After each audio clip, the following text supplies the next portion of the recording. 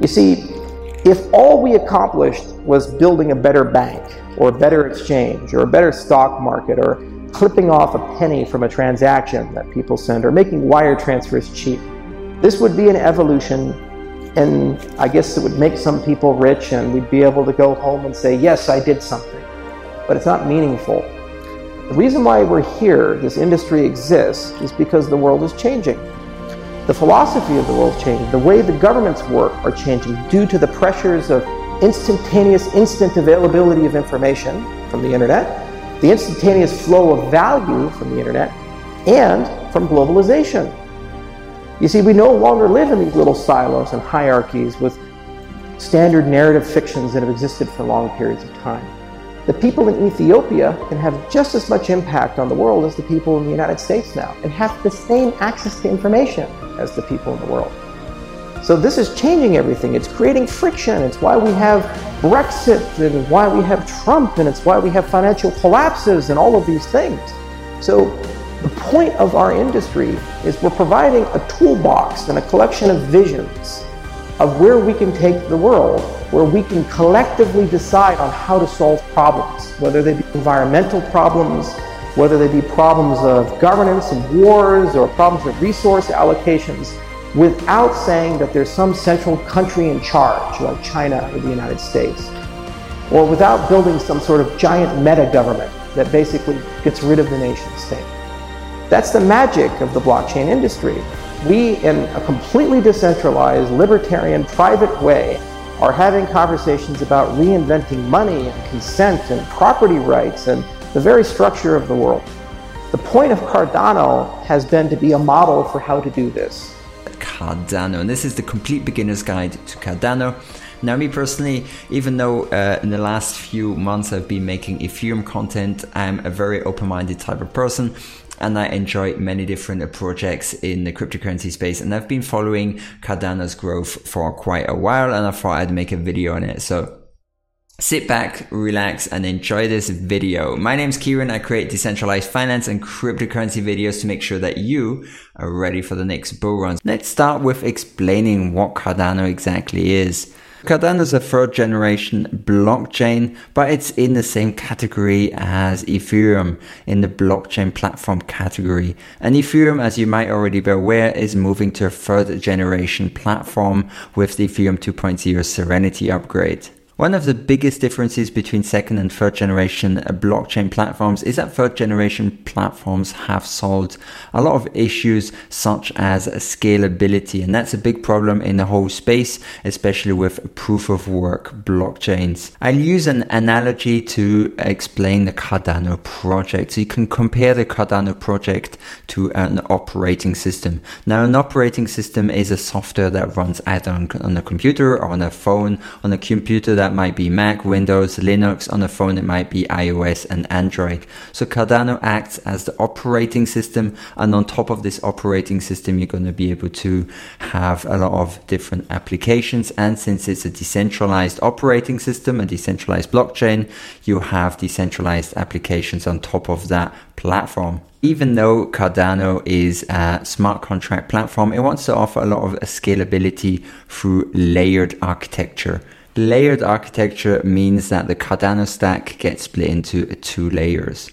You've got the Cardano settlement layer, which is using the distributed ledger technology, and the value gets transacted on that. And then you've got the Cardano computational layer, where you've got the smart contracts. And on top of the computational layer, you will have the decentralized applications. Another major component is the Ouroboros proof of stake, which is Cardano's proof of stake consensus mechanism. So Charles Hoskinson, one of the co-founders of Ethereum, conceptualized the Cardano project. There are 3 organizations that are working on developing the Cardano project. The Cardano Foundation is responsible for the community and the regulatory aspect of the project. Emurgo is the for-profit company in this trio and is responsible for finding new business partners and driving commercial applications onto the Cardano platform. Last but not least is IOHK, which stands for Input Output Hong Kong, and is responsible for developing the Cardano blockchain. Let's talk about the problems that Cardano wants to solve. The first one is scalability. The current generation of blockchain platforms are actually pretty slow. Ethereum running on proof of work has around 15 transactions per second, and Bitcoin is even slower than that with around 7 transactions per second. The second problem that Cardano wants to solve is the interoperability between different blockchain platforms. So you've got around 2,000 or more different cryptocurrencies if you look at CoinMarketCap or CoinCheckup. I think it's very important that a third generation blockchain platform such as maybe Cardano provides an ecosystem for many different other blockchains to communicate with each other and allow users to transfer coins and tokens from one blockchain to the other using a decentralized platform. Cardano's vision is to create an internet of blockchains. So you can imagine you've got some Bitcoin, and this Bitcoin goes into Ethereum, and this Ethereum goes into many different other cryptocurrencies without the use of a centralized exchange. At the moment, this is not really possible. There are a few projects that are attempting something similar, but I think it's a pretty interesting utopia to think about that in the future, where I've got some Bitcoin, I can send this Bitcoin to someone else, but he receives Ethereum instead, and the exchange takes place on one of these third generation platforms. Sustainability is a very important problem that needs to be solved. For a project to sustain in the long run, it needs to be able to fund itself, and it also has to have a certain type of voting mechanism. The way that the Cardano project is being programmed is actually very interesting. The Cardano blockchain is being programmed using Haskell, and the smart contracts are being programmed with Plutus. With these two programming languages, the Cardano developers want to have a high assurance code at the end. Using a functional programming language has some very important benefits, such as it's a very secure approach when creating a blockchain, and also for smart contracts. They're much more secure because it's possible to mathematically prove what a program does and how it acts based on the code that's put into this program.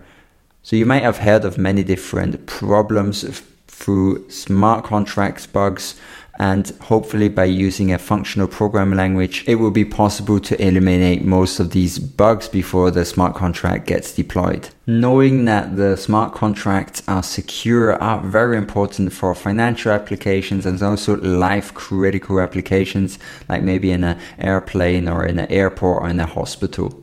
The Cardano roadmap. Cardano is split up into 5 different eras. And these eras are the Byron, Shelley, Goguen, Basho, and Voltaire era.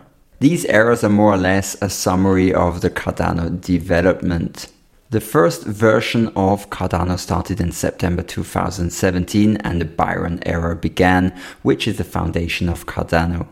Following the Byron era, the Shelley era of Cardano, known as decentralization. In short, it's a period of growth and development for the network. Shelley was designed to achieve a smooth and risk-free transition without any service interruptions.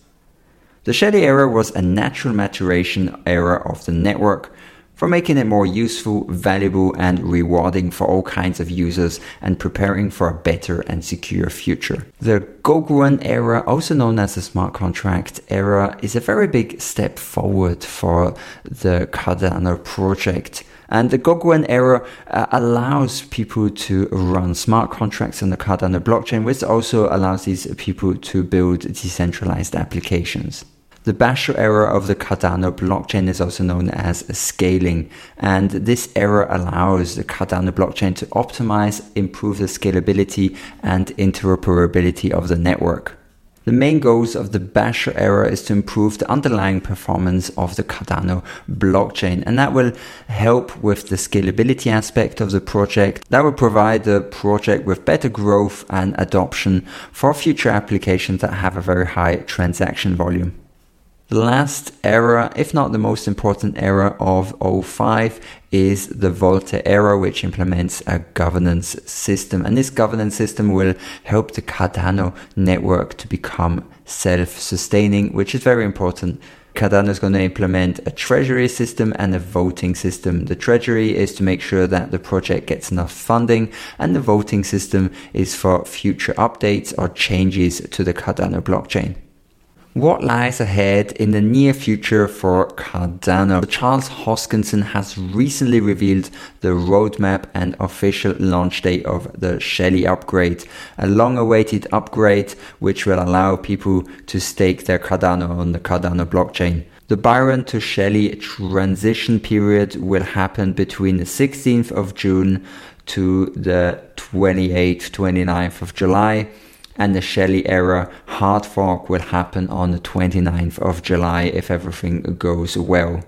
The last news I want to share with you in this video is actually a very, very interesting piece of technology that Cardano developers want to create. A microchip that will allow for a cash-like experience using a cryptocurrency. But before I get into that, if you've been enjoying this video until now, I'd really appreciate if you hit the like button. It's free and it helps me create a lot more videos like this in the future. IOHK is working on a crypto native microchip that will allow for offline transactions. That means that you will be able to send a cryptocurrency from one wallet to another wallet without using the internet. And I think that's a very revolutionary idea, especially with the amount of people around the world that have no access to banking or to the internet. The three characteristics of such a microchip are embeddability. That means that you can put it into things. You can put it into a phone case. You can maybe put it into a truck. The ability to store cryptographic keys. That means my private keys would be in this microchip that would allow me to send cryptocurrencies from one wallet to another without using the internet. And last but not least, it should be very cheap to produce. Hoskinson talked about using such a microchip in Africa because only around 2% of the 6 million farmers actually have access to an internet connection. And yeah, it would be a bit silly to implement a certain cryptocurrency and then tell everyone that it's worldwide, but the most people cannot use it because they don't have access to the internet. And that is where the fantastic use case comes into play, where you could have this very cheap microchip added into either the smartphone directly or into a phone case, and farmers could maybe tap their phone with another phone, and then they could send funds for maybe some grains for their crop or maybe for buying some cattle to another farmer's phone without using the internet. The 2% that actually do have an internet connection become kind of microbanks. Those are the hubs where all these transactions then get connected to the internet.